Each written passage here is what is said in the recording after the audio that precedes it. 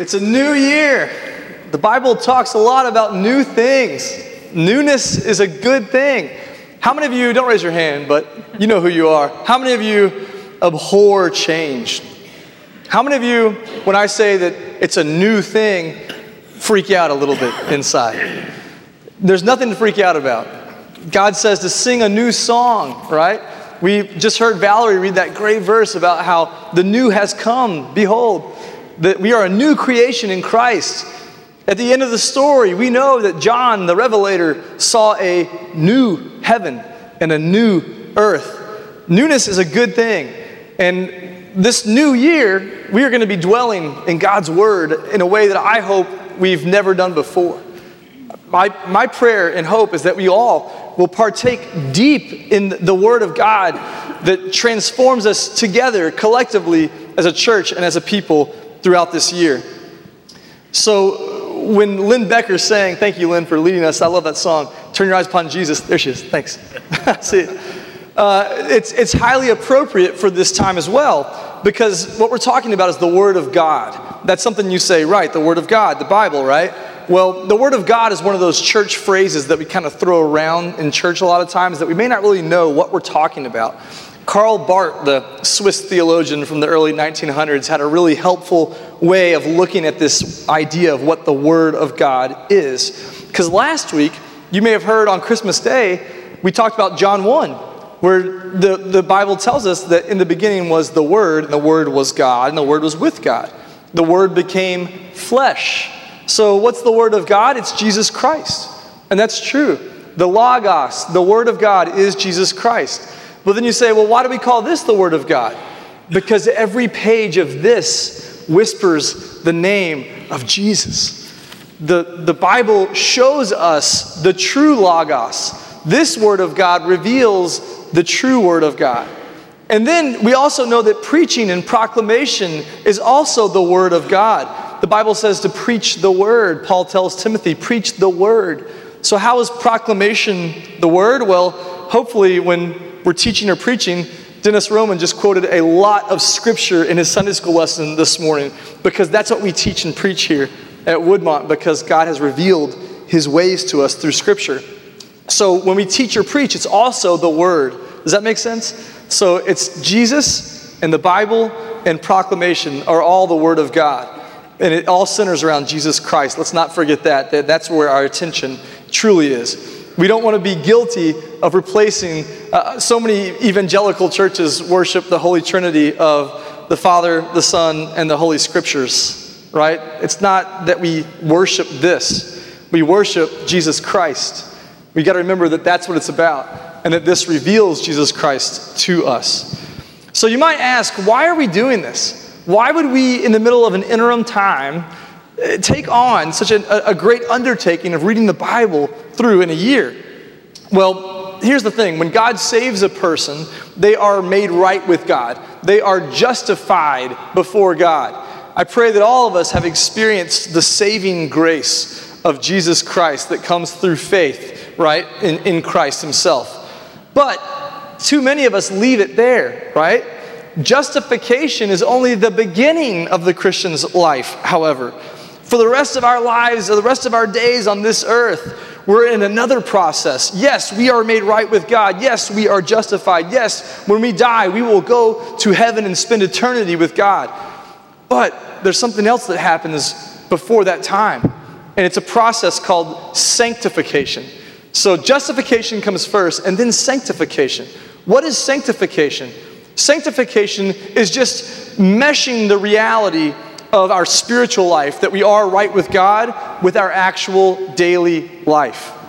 Sanctification means that little by little, daily, one step at a time, we are living into the spiritual reality that is already present in our lives. That we are becoming the true, righteous, holy saints that God has indeed made us through Jesus Christ. Does that make sense? Sanctification is living into the reality of our true inward spiritual hearts. Paul says in the New Testament that sanctification is putting on the new, right? Like Valerie read, and putting off the old self, becoming the new humanity that Jesus Christ died to make us. It's a daily process of becoming more and more like Jesus in our speech and actions and faith, and becoming less and less like Adam and Eve, our fallen ancestors who lived in the flesh. Romans 8:29 reminds us of this truth. Paul writes, "For those whom Christ foreknew, he also predestined to be conformed to the image of the Son, in order that he might be the firstborn among many brothers." What Paul is saying here is that we become children of God by being conformed to the likeness of Christ himself. Again, you may be asking, okay, so why? What does it matter? Why don't we just, we're justified before God. Why does sanctification matter? Well, at first, it makes you more effective in the mission that God is doing in this world. God is in the middle of writing his redemption story on the canvas of the universe, and he has a part for you to play in it.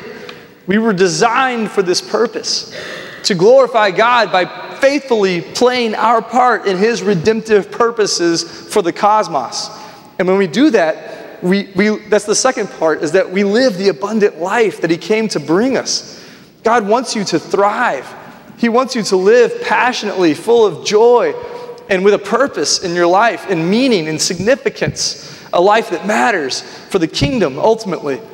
You've heard that little quote from C.H. Studd that says, "Only one life to live, 'twill soon be past. Only what's done for Christ will last." If you want a life of significance, then you live into this purpose of sanctification. That's how you do that. So how does sanctification happen? How does the slow transformation of being more and more conformed to the image of Christ take place?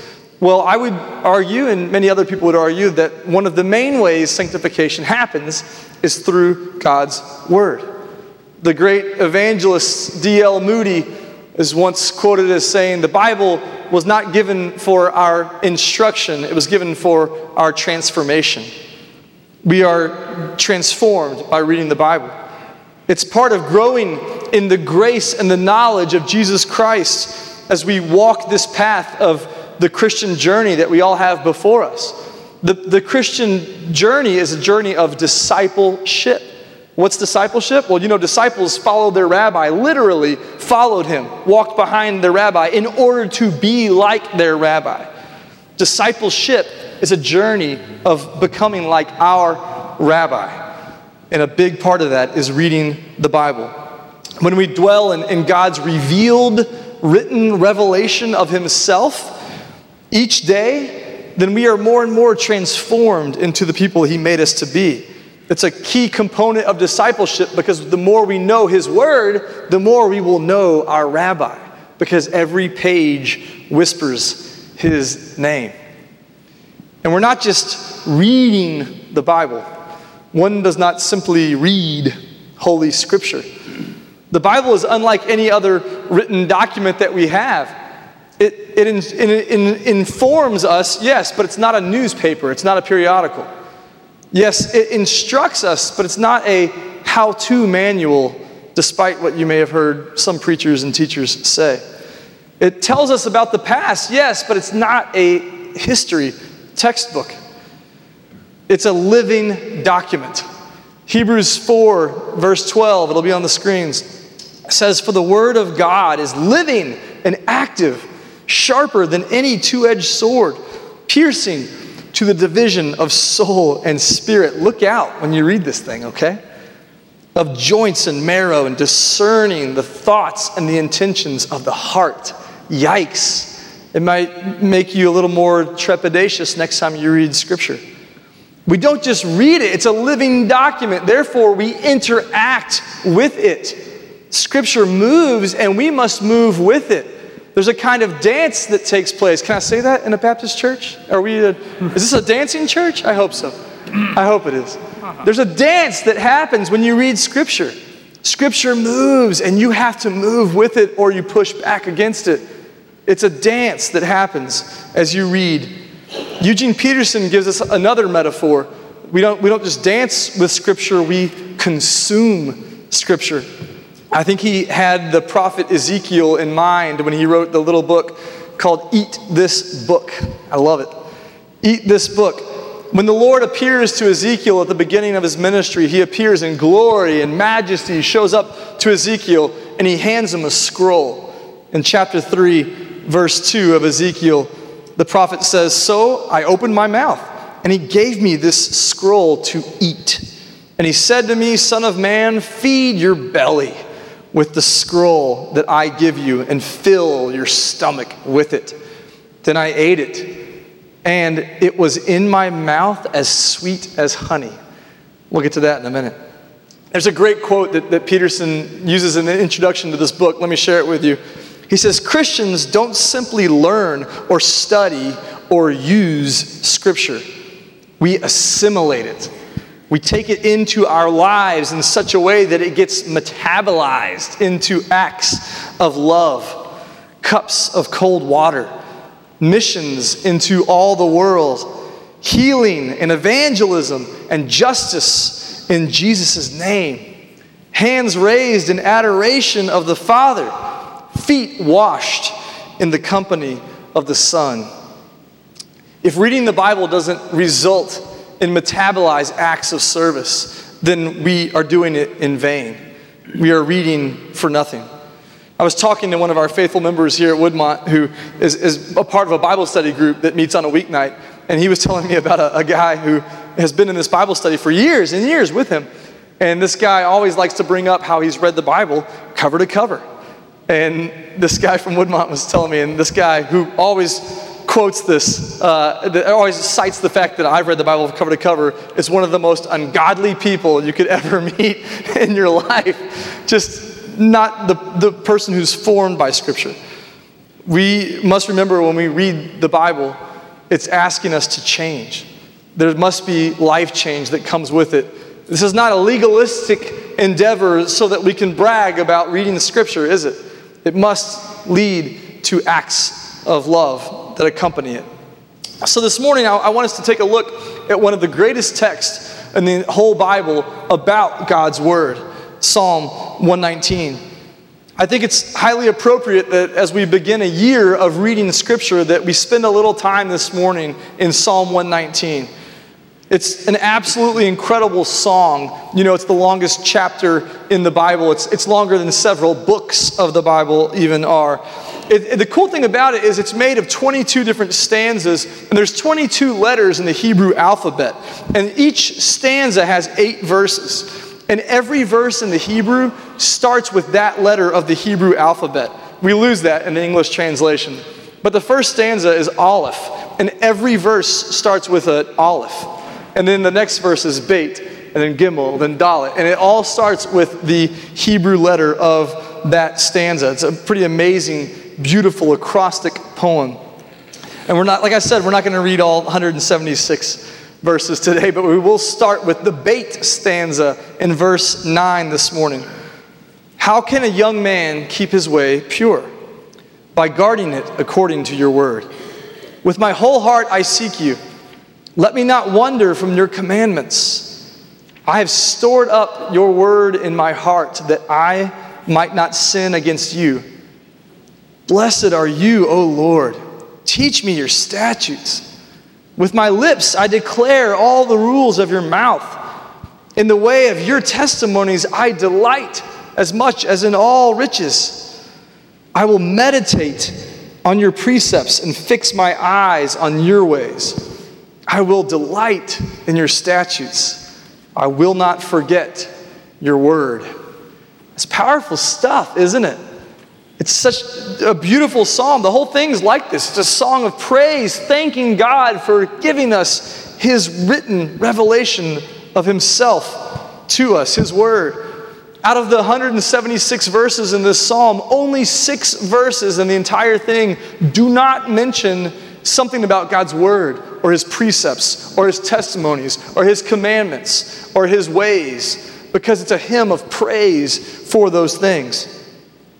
There's this pervasive sense of yearning too. Do you hear the desire? Teach me your statutes. I want to learn, God. I want to live like you made me to live. There's this deep desire that you see throughout this psalm, this desire to learn from God's word so that he can live according to them. So how can we keep our lives pure, he asks in verse 9? How do we live in a way that is best? We must guard our ways according to God's word, says the psalmist. A daily consumption of God's word will shape the way that we live our lives daily. It will line up our lives with God's life. And then in verse 10, the psalmist says, I seek you, Lord, with my whole heart, not a divided heart, but my whole heart. So help me not to stray from your ways. So he knows that God's ways are best, but he's also very self-aware of his tendency to stray. It reminds me of the hymn, Come Thou Fount, in the third stanza.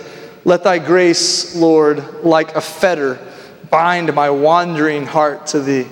I'm prone to wander, Lord, I feel it. I'm prone to leave the God I love.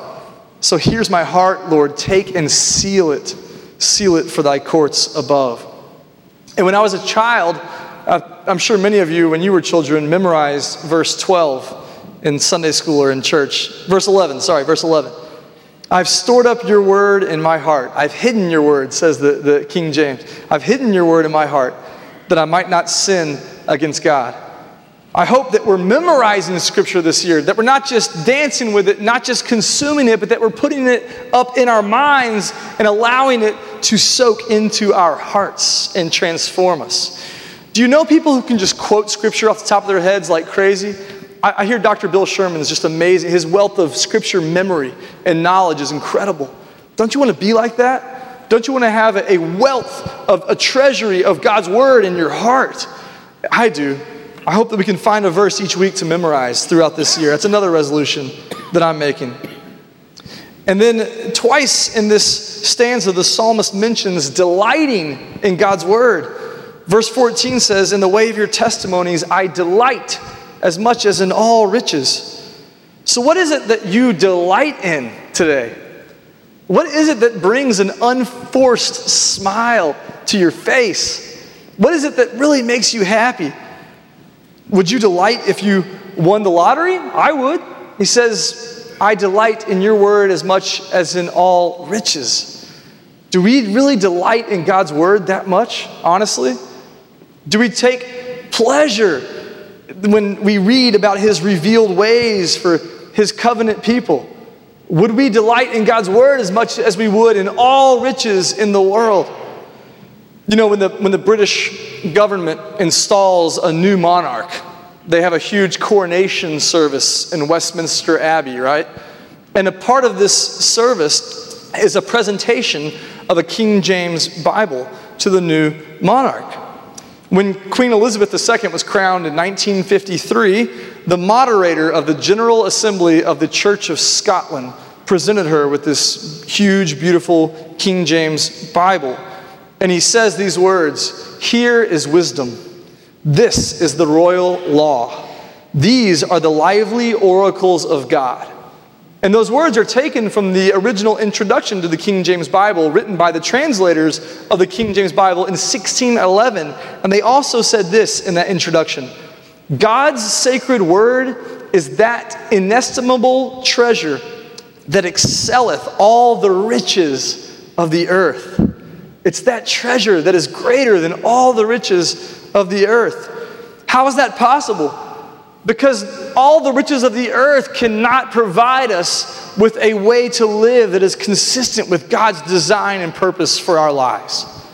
All the riches of the world cannot conform us to Christ like God's revealed word can. That's why. I think if we could only learn to see Scripture in this way as excelling all the riches of the earth, then reading the Bible through in a year would not be a daunting task, but a joy to take on. I think I've told you before about my mentor in college, Dave Hunt.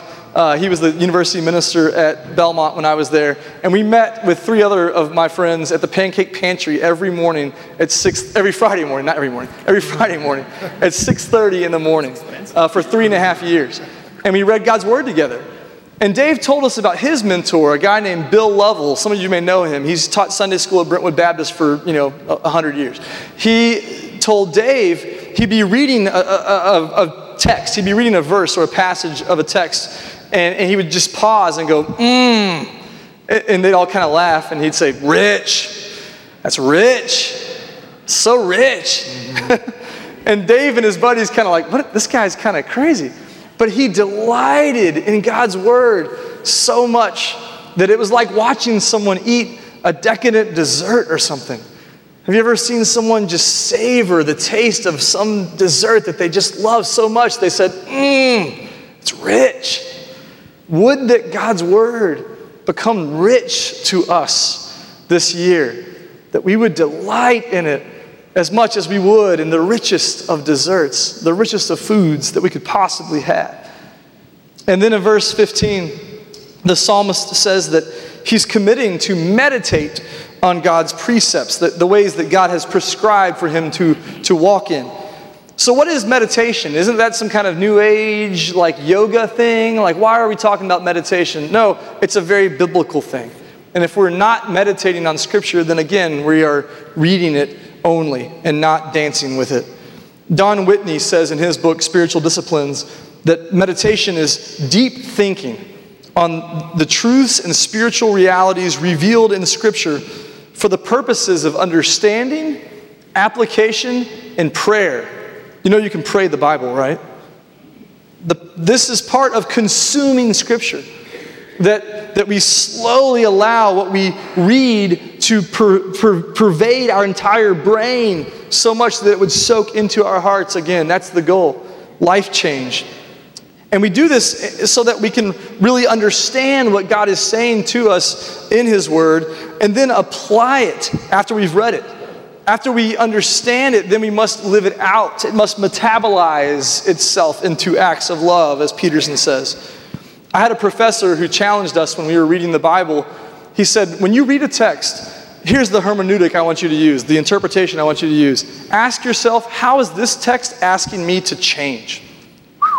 It's a scary way to read the Bible. How is this text asking me to change? Try that next time. Meditation on Scripture should lead to application of that Scripture. So then let me ask this. What do we think about? What do we meditate on throughout our days? What occupies the real estate up here in our brains throughout our days? You know, it's not difficult to think about the things that we love, is it? You might be thinking about lunch right now or about that nap that you're going to take this afternoon. I am. I can't wait to take a nap. You might be thinking about watching football. Things that you love, you naturally meditate on because you delight in them. Let's skip over to verse 97 and you'll see what I'm talking about a little bit more. We meditate on the things that we love. Verse 97 says, this is the main stanza. Every verse starts with the letter M in Hebrew. Oh, how I love your law. It is my meditation all the day. What you love, you will meditate on. How many of you got a great gift this Christmas? I got some awesome gifts. It's not hard to go throughout your day and think about those things that you received because you delighted in those gifts. So you think about them throughout your day. Well, if you receive the gift of God bringing a word to you in the morning, you will think about it throughout your day. You will meditate on that good gift that God has given you throughout your day as you go. And then it says, I meditate on Scripture all the day long. And when you do that, it makes you wise. Look at the next verse. Biblical wisdom is defined as the skill of the art of godly living. Do you want to be good at living? That's what wisdom is, being skilled in the art of godly living. The next verse says, your commandment makes me wiser than my enemies, for it's ever with me. I understand more than the aged, for I keep your precepts. There's a wisdom, a certain kind of wisdom that can only come through meditation on God's word that far exceeds the wisdom of the teachers, that far exceeds the wisdom that comes from living a long life even. Wisdom in God's word excels past all other forms of wisdom because it shows us how to live the godly life well. This is why the psalmist says that God's commandments, his mitzvot in Hebrew, they make him wiser than his enemies, his teachers, his elders even, because he's now living into God's ways. And then he goes on to show how being in God's word keeps him on track throughout his life. Look at verse 101. I hold back my feet from every evil way in order to keep your word. I don't turn aside from your rules, for you have taught me. Once you've been taught the good ways of the Lord, you're able to stay on track and keep faithfully walking the path of Christian discipleship without veering. You learn to live consistently in the Christian life. And then comes one of my favorite verses, verse 103. How sweet are your words to my taste, sweeter than honey to my mouth. Remember the prophet Ezekiel said that when he ate the scroll, it was as sweet as honey in his mouth. You know, Hebrew boys in the ancient Near East would start Hebrew school when they were 3 years old. And the first day of Hebrew school, the rabbi would take their slate, their tablet, and he would place a dollop of honey on each slate. And he would write a word from the Torah on the slate. And the boys were then instructed to lick the honey off of the written Torah, because God's law, God's word, God's revelation of his ways to us are sweeter than honey, which at the time was the sweetest thing on the planet known to exist. We got some great honey from Dot White. She gave us some Tupelo honey for Christmas this year. That stuff is sweet. It's incredible. Would that God's word be as sweet to us as Tupelo honey even. My friend Rabbi Rice at Congregation Micah said that in the Reformed Jewish circles, that when a kid is preparing to read the Torah, they hand them sweet tarts as they prepare to read the Torah. The rabbis give sweet tarts to the kid to remind them of the sweetness of the living, ancient, and sacred words that they are about to read. Let's close today by looking at the next two verses. Through your precepts I get understanding. Therefore I hate every false way. Your word is a lamp to my feet and a light to my path. It's true, isn't it? How many of you hear Amy Grant in your head right now as you read verse 105? I do. I grew up listening to Thy word is a lamp unto my feet and a light unto my path. Have you heard that song? We used to hear that all the time in my house. And it's absolutely true. God's word reveals to us the path in which we should go. It's a light unto the way that we are walking in our lives. And this was God's gracious plan from the very beginning, that he would give us his ways to show us how we should live. In Leviticus 18, back when his people were wandering around the desert and stuck after they fled Egypt, he told them this: you shall follow my rules and keep my statutes and walk in them. I am the Lord your God. He wants them to thrive. God loves his people and wants the best life for them. So he says, I've given you these things. Now you shall follow them and walk in them, because I am the Lord. And then many, many years later, God sent the prophet Hosea to the northern kingdom of Israel around the 700s BC, right before the Assyrians came in to wipe them out.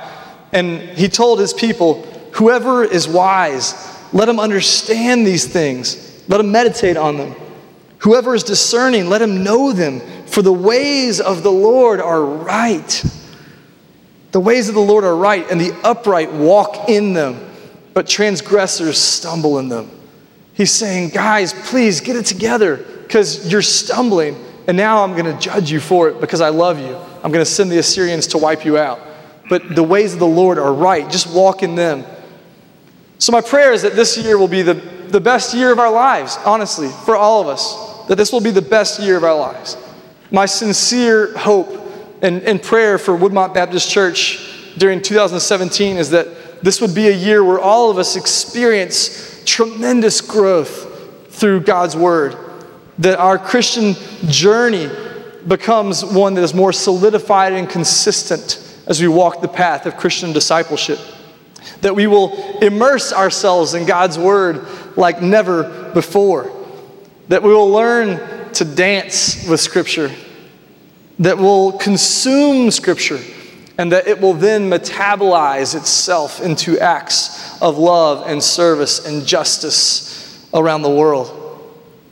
I pray that we will delight in Scripture, that it will be sweeter to us than honey. And that we will experience the unity of the faith that only comes through the Holy Spirit, who indwells us as God's people and guides us as we read his word. John Piper, the author and the pastor of Bethlehem Baptist Church in Minneapolis, says this: For Christians, we are a people of the book. We know God through the book. We meet Christ through the book. We see the cross in the book. We know God through the book. Our faith and love are kindled by the glorious truths of the book. We have tasted the divine majesty of the Word and are persuaded that the book is God's inspired and infallible written revelation. Let's pray. Lord God, we thank you for giving us your written word. We thank you that you didn't abandon us to try to figure out life for ourselves, but that Jesus Christ himself gave us words of life and that they have been recorded in written form. God, we thank you for your ways, for your commandments, your precepts, your testimonies. Your commandments show us how to live best. May we walk in them as we leave this place. May we be faithful to consume your word each day. May we learn the dance, the moves that are necessary to interact with Holy Scripture. God, I pray that you would make us faithful as we consume your word each day. Lord, I pray that you would grant us unity as your people, as we seek your will for Woodmont in the next 75 years of this church's existence. Lord, I pray that you would do great things, that you would blow us away, and that 1 year from now we will look back on 2017 and say, wow, look at all that our Lord did. Lord, we love you. We pray this all in your high and your holy name, the name of Jesus Christ, our Lord, the one whose name is whispered on every page of the Bible. Amen.